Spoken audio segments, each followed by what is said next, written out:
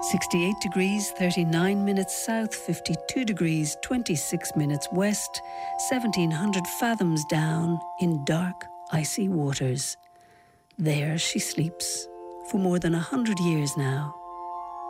Those who find her, her name still proudly displayed on her stern, pay their respects to the Endurance, then leave her in peace and rise to the surface. Her final voyage has become part of one of the most remarkable stories of survival against the odds. Ernest Shackleton's extraordinary feat of leadership in the Antarctic expedition of 1914, keeping all 27 of his men alive and sane over 3 years in hostile and constant life-threatening conditions, is legendary. The 9 months they spent on the Endurance, as she fought the vice grip of massive ice floes, were a testament to his mental and moral fortitude and show us a man with a profound understanding of the human mind and its needs.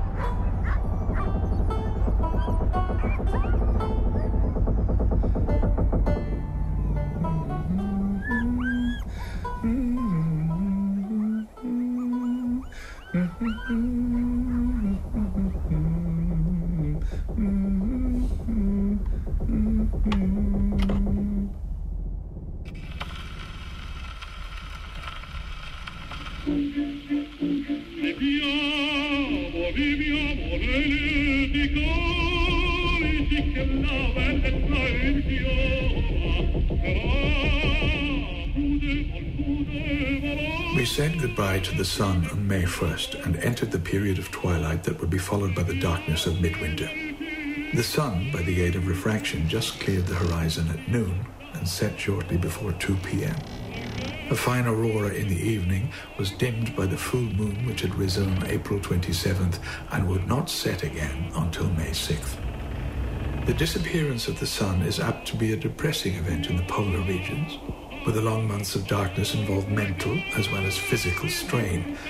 But the Endurance's company refused to abandon their customary cheerfulness, and a concert in the evening made the Ritz a scene of noisy merriment, in strange contrast with the cold, silent world that lay outside. All hands are cheery and busy, and will do their best when the time for action comes. In the meantime, we must wait. It's a long way to Tipperary. It's a long way to go. It's a long way to Tipperary, to the sweetest girl I know. Goodbye, Piccadilly. Farewell, Leicester Square. It's a long way to Tipperary, but my heart's right there.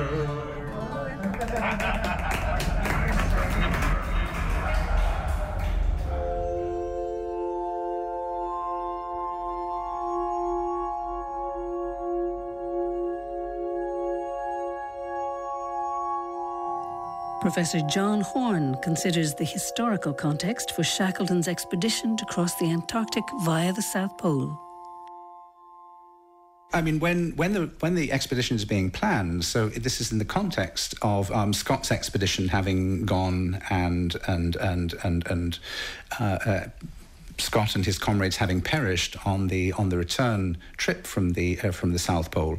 There is still excitement about the polar regions, and the figure of the explorer is still the kind of ultimate figure of the hero, perhaps along with the colonial general, but somebody like Kitchener. But certainly the polar explorers stand on that kind of pedestal, and it's in that context, I think, that Shackleton raises a lot of money in order to pursue this new expedition. And remember, of course, there are always scientific justifications for these expeditions, as there had been when the Admiralty funded Cook's expedition to go and explore the Pacific and Australia.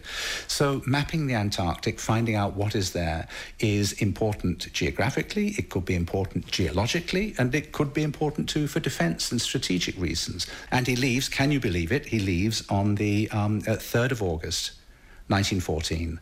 War is in the process of breaking out. War will be declared by Britain against Germany the following day. Germany has already declared war against Russia and France. It's clear that war is now happening. But at the time, although there was fear of war, there was an omnipresent feeling that war could happen, nobody believed that it would happen. So when the war came at the beginning of August 1914, it was a tremendous shock.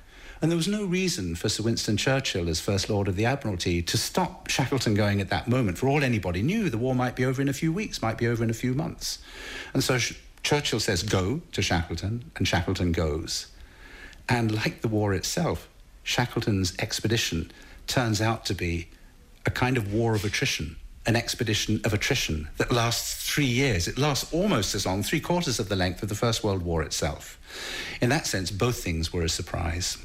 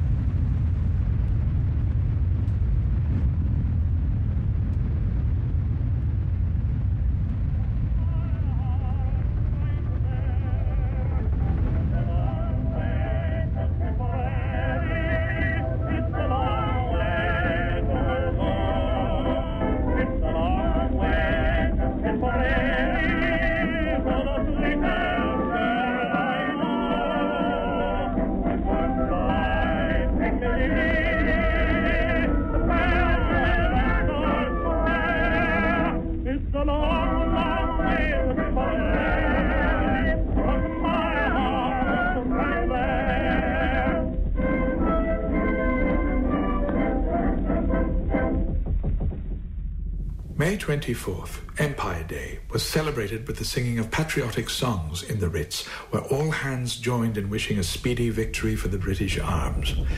We could not know how the war was progressing, but we hoped that the Germans had already been driven from France and that the Russian armies had put the seal on the Allies' success. The war was a constant subject of discussion aboard the Endurance, and many campaigns were fought on the map during the long months of drifting.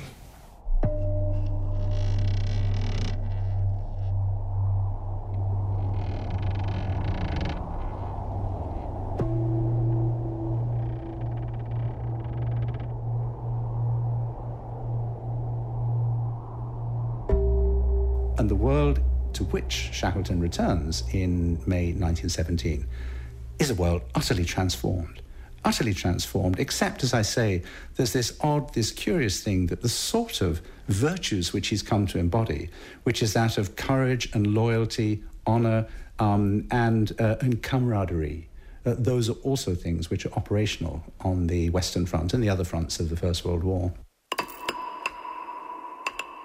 First, optimism.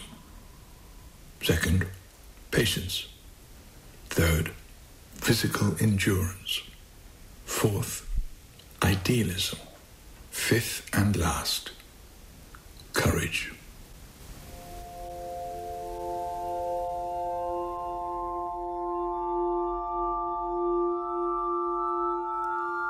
Sailor and explorer Paddy Barry is no stranger to Antarctic ice, having sailed the Northwest Passage and led an expedition in Shackleton's footsteps. As a leader in the field, Shackleton among those of his time, among the Scotts and the Amundsens and the Nansens. As a leader, he was unequalled.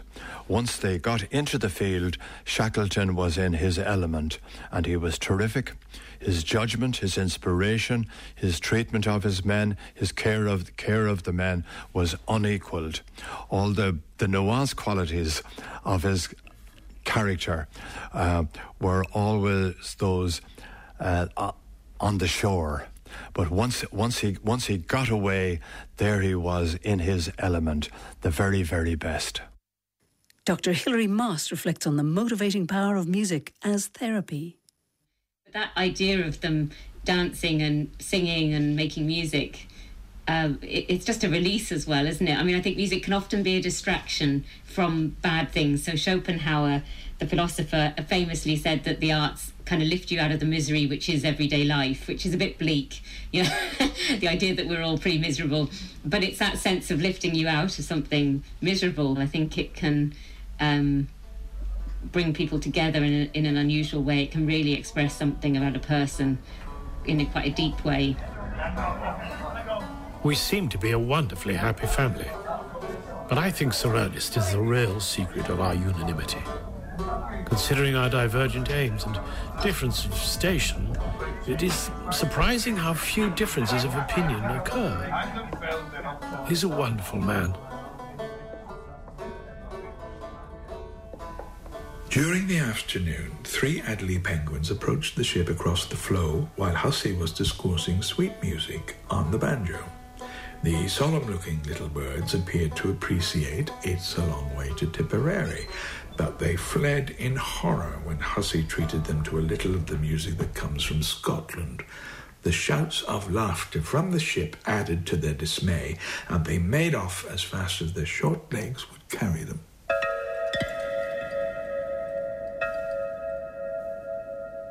My name is Nuala Moore, and for the last 15 to 20 years of my life, I've been involved in swims, adventures, triathlons, but mostly in the last 10 years, I focused on ice and pushing myself into the areas of extreme for the main reason of finding the best version of ourselves, because extremes keep us honest. I remember there are certain days where things are going incredibly long and I sing Meatloaf. Because, I mean, what else do you sing that's 7 minutes long and you knew every word of Bad Out of Hell? Because you're driving into the waves. In terms of resilience, music can, I think, give you that push in some way to keep going. So, you know, I've seen it in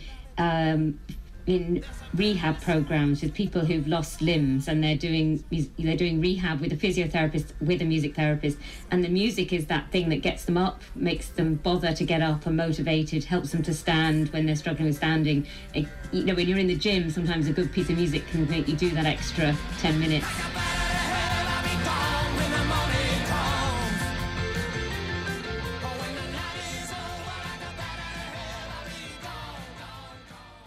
And then most recently down in the southern tip of Cape Horn, it was probably the most scariest moment of my life was when I headed south to Cape Horn. I was the first swimmer in the world to swim from the Pacific to the Atlantic Ocean south of Cape Horn in the Drake Passage as we head south to the Antarctic.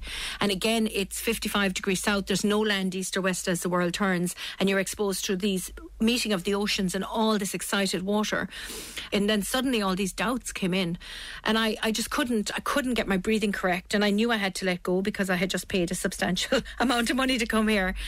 And then I just closed my eyes and I thought, you are down at the southern tip of Cape Horn in the most horrendous waters that exist.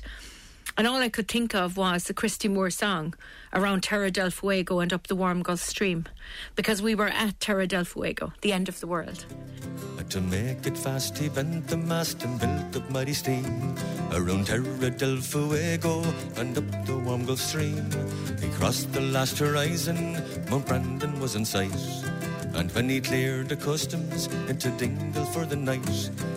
And it was around by Terra del Fuego and up the warm Gulf Stream, and then when he passed the customs into Dingle for the night. And all I could think of, you are passing from the Pacific Ocean to the Atlantic Ocean. This is the start of the wild Atlantic Way. Now take the journey. Is it right or left for So I love Christy Moore. So it's amazing where it doesn't matter where your mind goes, you go somewhere. And I mean, there's huge elements of faith attached to those types of expeditions. The entire population came, the place was chock-a-block. All of their money wouldn't get your nose inside the shop. The fishermen hauled up their nets, the farmers left their hay, and the Kerry people know that saints don't turn up every day.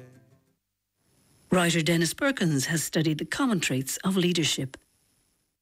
I think Shackleton was very much aware of trying to in the use of space and how people would sort of hang together and meet in the so-called Ritz part of the ship, and we would meet at the Ritz and we would do our skits and we would make fun of each other and play the zither banjo. So there would be these communal settings.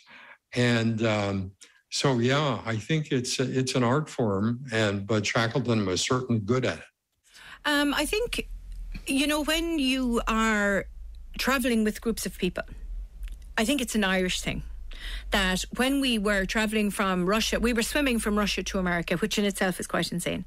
But we were working with a Russian military ship, and Anne-Marie Ward from Donegal and I were the only two Irish swimmers on this huge team of international and egos, etc.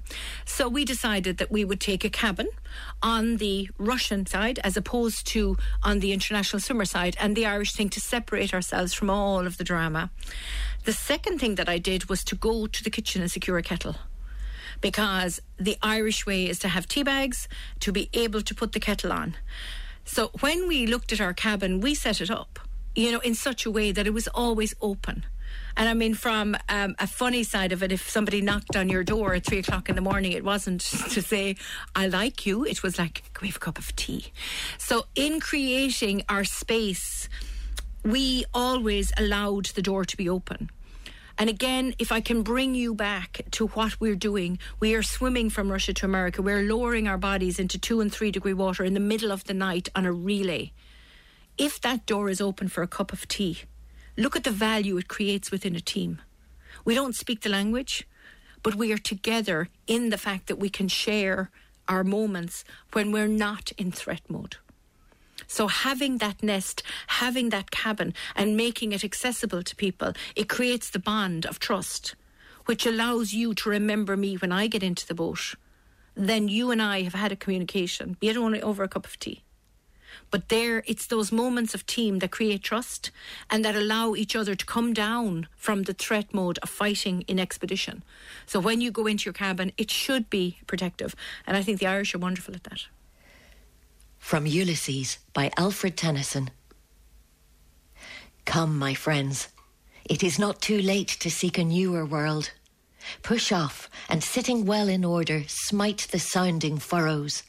For my purpose holds to sail beyond the sunset and the baths of all the western stars until I die.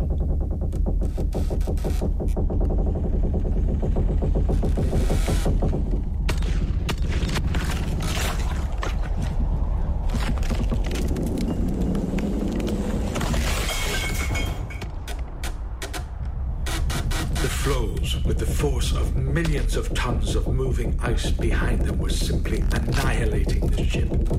It was a sickening sensation to feel the decks breaking up under one's feet, the great beams bending and then snapping with a noise like heavy gunfire. The noise of ice is like being inside in a barrel. And I can compare only being inside in a small timber boat. It's very noisy, and you hear this cracking of the ice outside. Some of it banging into you. At best, it's a tinkle. At worst, it's a pressure and a grinding. That for the week after week, month after month of knowing that the boat probably won't survive the ice pressure, and that they're going to have to be marooned out on the ice with provisions and much smaller boats. It must have been devastating on their minds.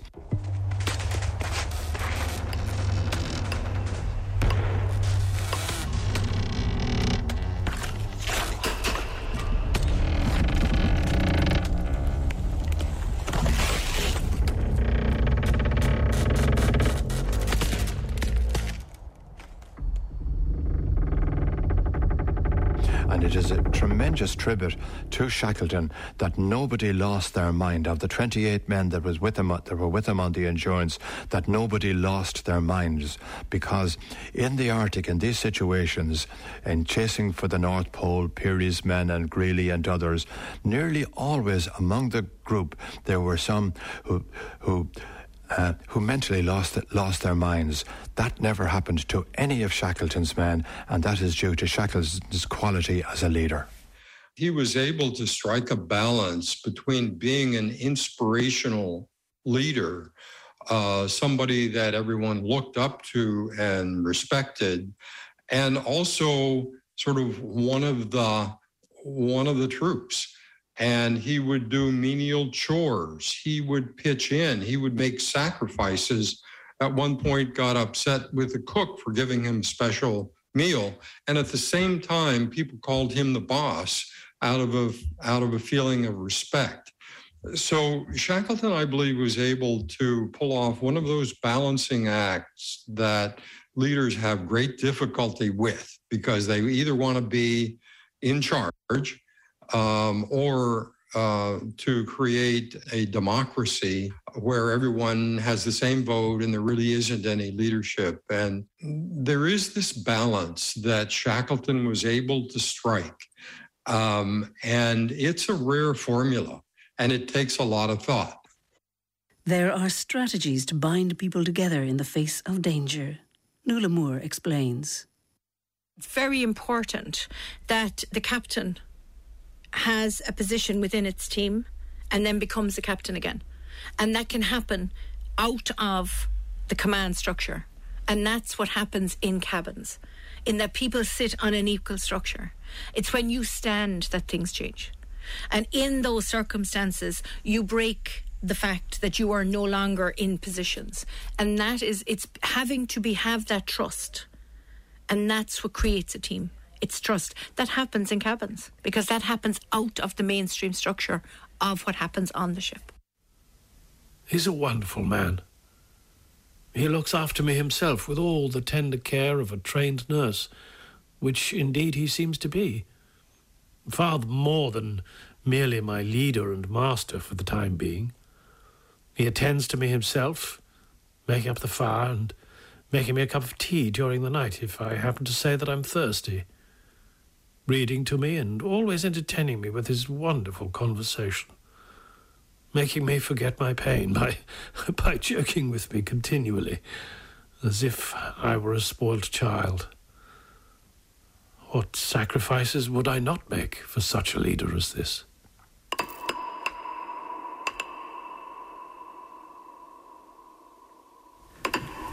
I pray God I can manage to get the whole party safe to civilization.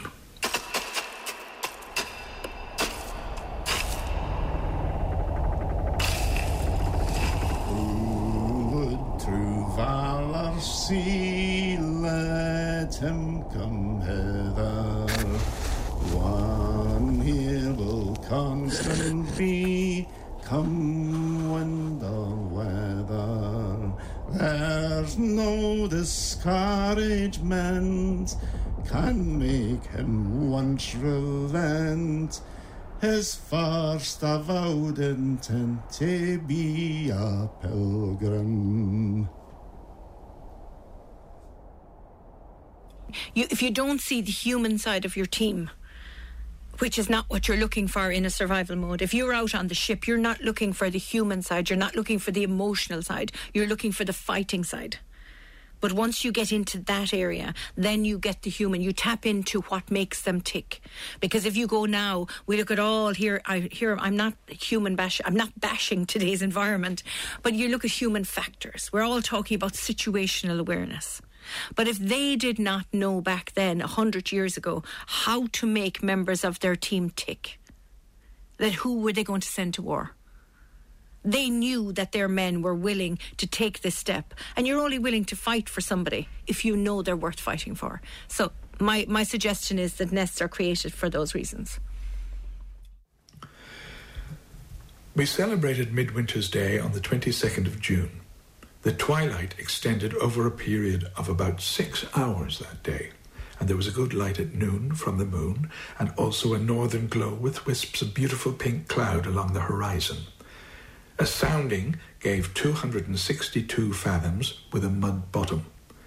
No land was in sight from the masthead, although our range of vision extended probably a full degree to the westward.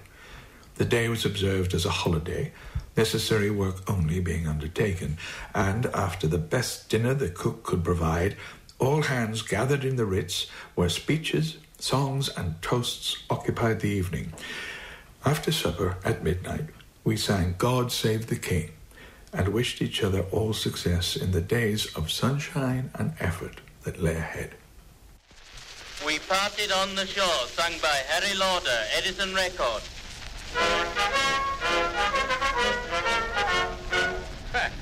Years and years and years and years and years and years and years since I parted from my sweetheart on the shore. I never will forget the Sunday, 18th July. Temperature -18.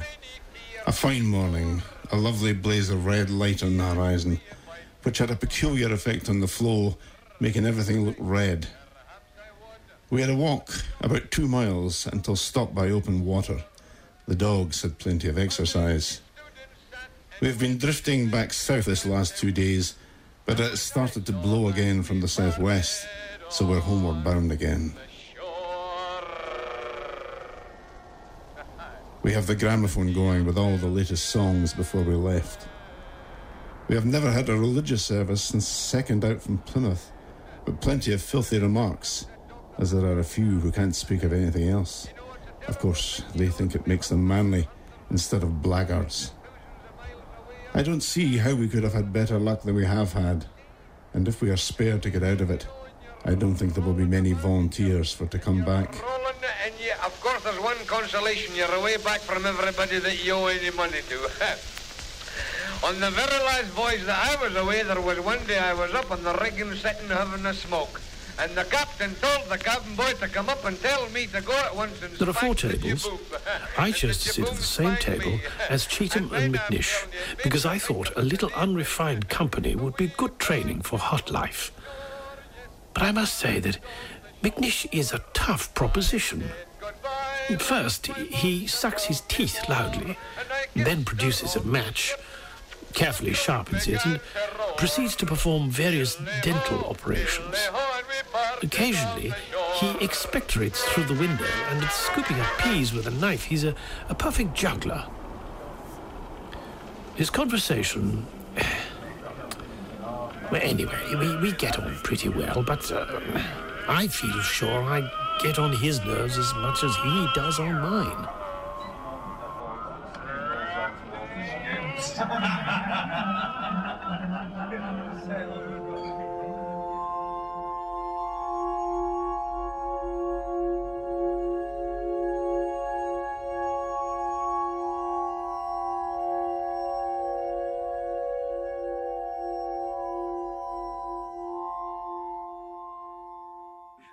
One of the most interesting things is I think that he really did avoid the emergence of any kind of clique or subgroup that would have fragmented the team. Nobody was scapegoated, and there would have been an opportunity to make fun of or scapegoat almost everyone.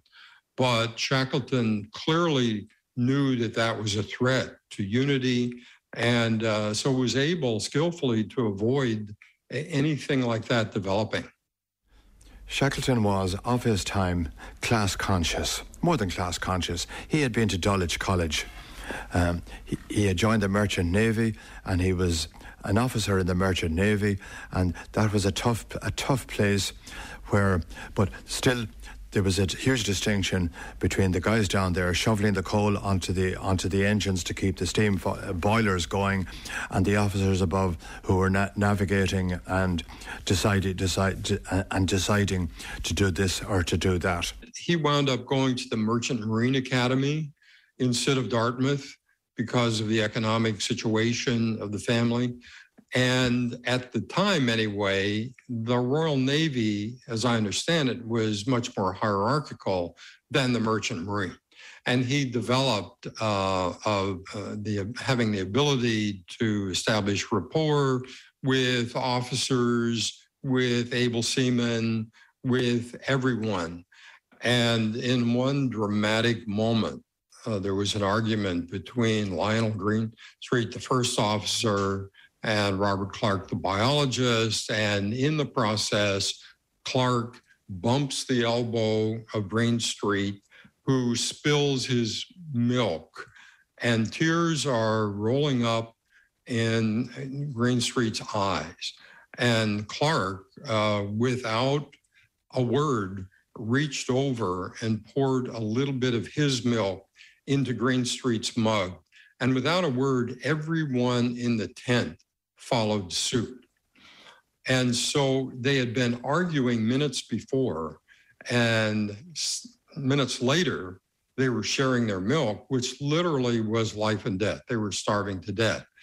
And what I believe is that those norms of sharing the milk, that culture was created in the very beginning as Shackleton set the stage by, for example, having Macklin the surgeon scrubbing the decks with everyone else.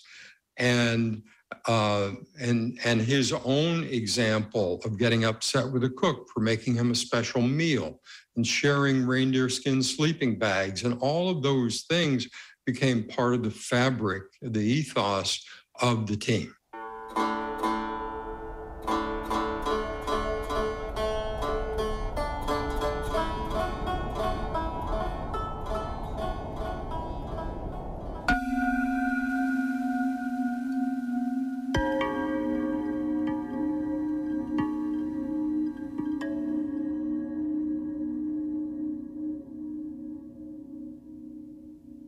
Coping mechanisms when a group are idle are largely dictated by the personality of the leader. Keep them busy. This was the old British Navy thing. Have them doing rubbishy work all of the time for no purpose in itself. A certain amount of laid-on entertainment.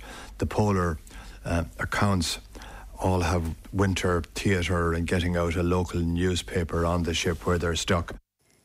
Dennis Perkins agrees with Paddy Barry on the power of activity, discipline, routine and entertainment to create respect, kindness and collective resilience. And they had other things. They had night dog sled races. They had athletic competitions. They had engaging distractions like exploring a possibility of going to Alaska, which was never going to happen.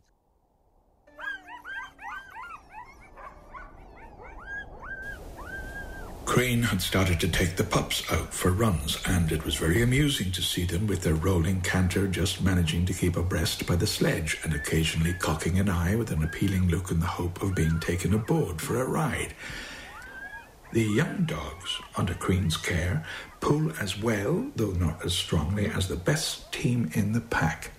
Hercules, for the last fortnight or more, has constituted himself leader of the orchestra. 2 or 3 times in the 24 hours, he starts a howl, a deep, melodious howl. And in about 30 seconds, he has the whole pack in full song, the great, deep, booming, harmonious song of the half-wolf pack. He wanted to maintain that spirit of optimism in others. And to do that, I think he used a lot of self-talk. I'm inferring that, but the fact that he had optimistic poems around, Browning, Prospice, and other things, contributed to his own self-talk. I mean, the things that we say to ourselves when faced with a challenge.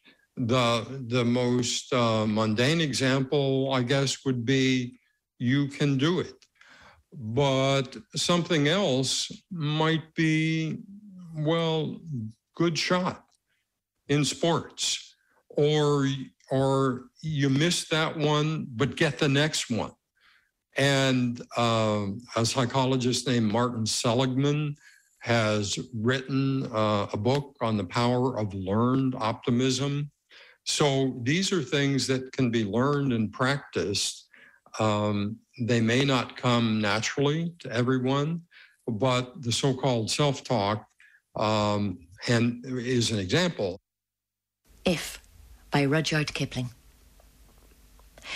If you can keep your head when all about you are losing theirs and blaming it on you, if you can trust yourself when all men doubt you but make allowance for their doubting too, if you can wait and not be tired by waiting, or being lied about, don't deal in lies, or being hated, don't give way to hating, and yet don't look too good, nor talk too wise.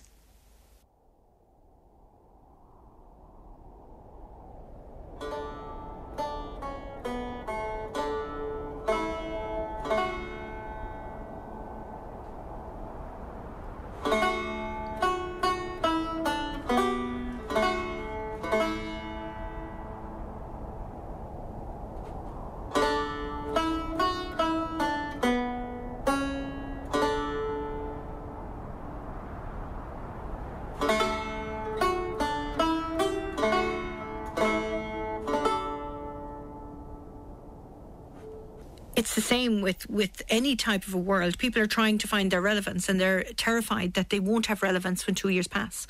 You know, and it's like they were looking at a niche market that now are staring at a screen. And if I can just drive into this world, somebody will see me. But I think one of the biggest fears that we have is not being noticed. And that is a fear of self. And, you know, I think for me personally, if you create a product, they will come. I mean, I started my expeditions back in 2005, and if you were to ask the random individual in the mainstream swimming world, a lot of people don't know me. But that's okay with me, because I wake up 3 o'clock in the morning and I'm incredibly excited with what I've achieved. So I think it's where you create the value in who you are as a person, and maybe that comes with age and maybe it doesn't. Poetry for me, I don't like reading poetry. However, I love, you know, statements. I love, you know, I just, even a stand-in, this is why you're here. It is one statement, but it has so much connotation. So, you know, there's so much in words, but it's how they're delivered, and it's what they meant at the time that you heard them. And that's the same with song. So for me, there will always be value to anything that creates thinking. You go back and you listen to the words of certain songs, and of course they have value. The same with poetry, the same with books. You know, that's just life. But yeah, there's value to everything for the person to which they were produced. But I think the last 2 years created more a need to be recognised and a fear of being forgotten, rather than a product to be listened to. Shackleton had a reputation of being a lover of poetry, and he consoled himself reading Byron and such in his cabin. I don't believe it for a minute. I don't believe that a man of his background and what he was doing could possibly have had a poet's instinct in him, or a love of poetry. I think that this was part of the persona that he liked to promote in terms of being the all-round Englishman. He would have felt different from the men in the front end of the boat, who are dare I say, mere sailors. But as far as education was concerned, they wanted the double pay, which they were getting for being in these places. This was the attraction for the seamen. For the officers, it was, if they were scientists, it was that they would write papers and get career progression. And the main feature of passing the time would have been survival and sanity. And they also maintained a structure for taking care of the ship while the ship was afloat, but later on maintaining a lookout. And you know, I've asked myself, well, what exactly were they looking out for? It wasn't as if they were going to be rescued, because, as you know, something else was happening in the world at that time. But they maintained that structure. And also, I think that lookout gave them somehow, this is my theory, an underlying sense of hope. And people have said to me, well, hope is not a strategy. And I've said, yes, that's true. But without hope, who needs a strategy? Lead kindly light amid encircling gloom. Lead thou me on. The night is dark and I am far from home. Lead thou me on. Keep thou my peace. I do not have to seek to see. Songs unseen, one step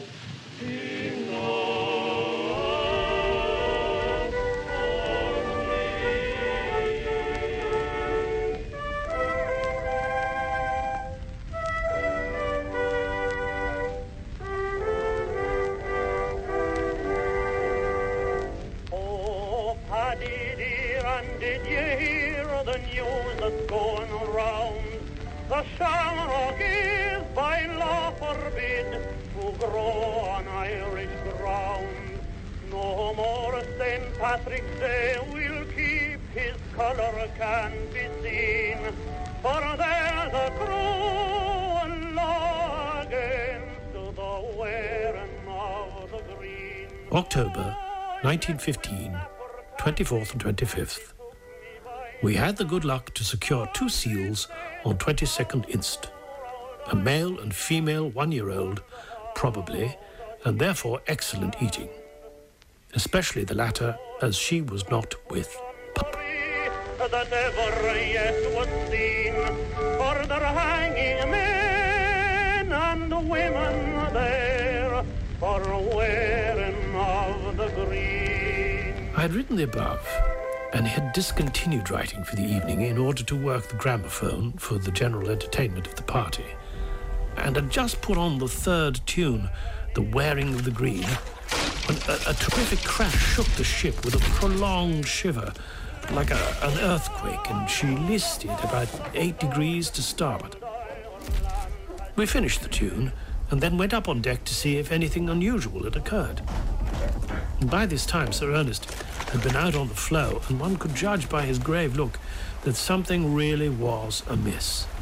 And it soon proved to be even more serious than any of us had anticipated, for within 5 minutes we were all hard at work preparing to abandon the ship, as she had had her sternpost almost wrenched out and water was pouring in through the crack.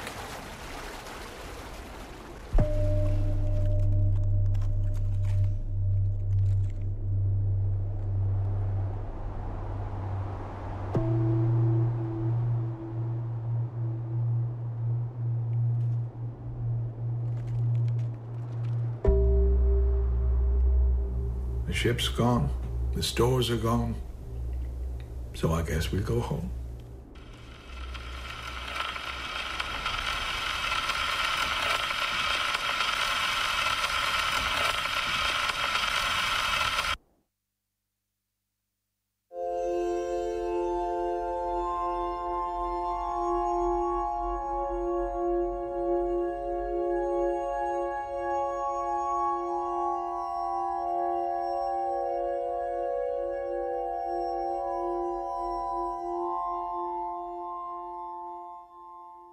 You know, while Shackleton was taking things from the ship and throwing gold sovereigns down into the snow, but saying, we're taking this 12-pound zither banjo.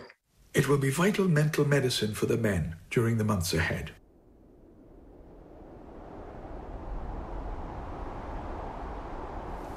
After supper, they had a concert, accompanied by Hussey on his indispensable banjo, This banjo was the last thing to be saved off the ship before she sank, and I took it with us as a mental tonic. It was carried all the way through with us and landed on Elephant Island practically unharmed and did much to keep the men cheerful. Nearly every Saturday night such a concert was held, when each one sang a song about some other member of the party. If that other one objected to some of the remarks, a worse one was written for the next week.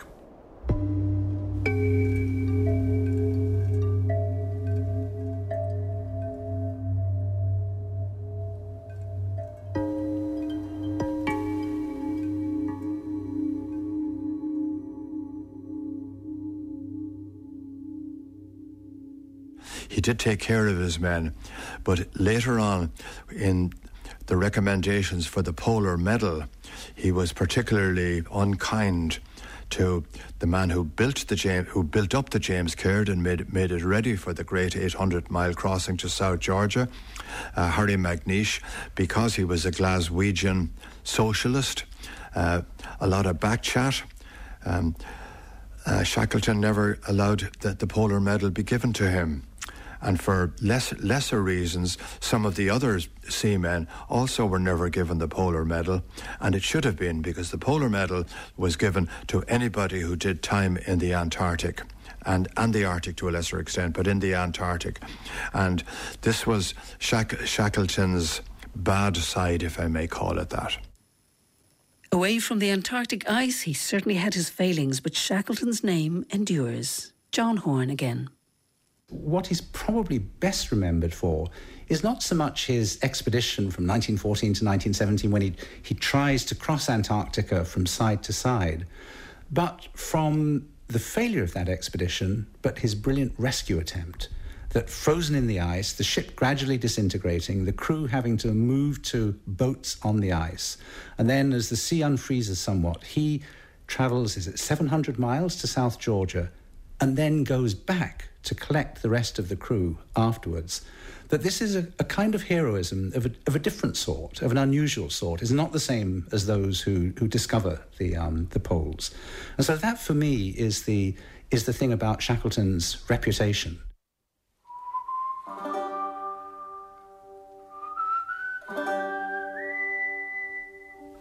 We had seen God in his splendors, heard the text that nature renders.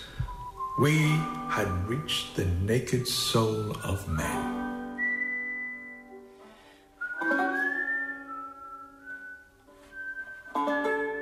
We were the fools who could not rest in the dull earth we left behind, but burned with passion for the south and drank strange frenzy from the wind.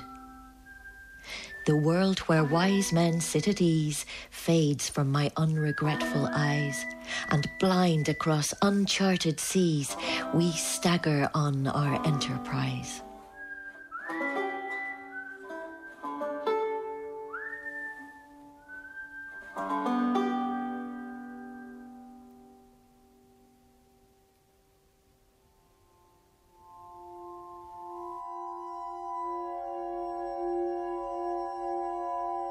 At the long-abandoned Grytviken whaling station in South Georgia stands a modest granite pillar marking the final resting place of Ernest Shackleton, who died in 1922, just 5 years after the loss of the Endurance.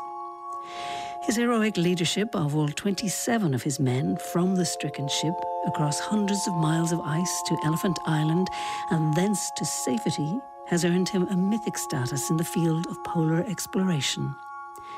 The wreck of the Endurance was discovered at the bottom of the Weddell Sea in Antarctica on the 5th of March 2022, exactly 100 years after Shackleton's funeral.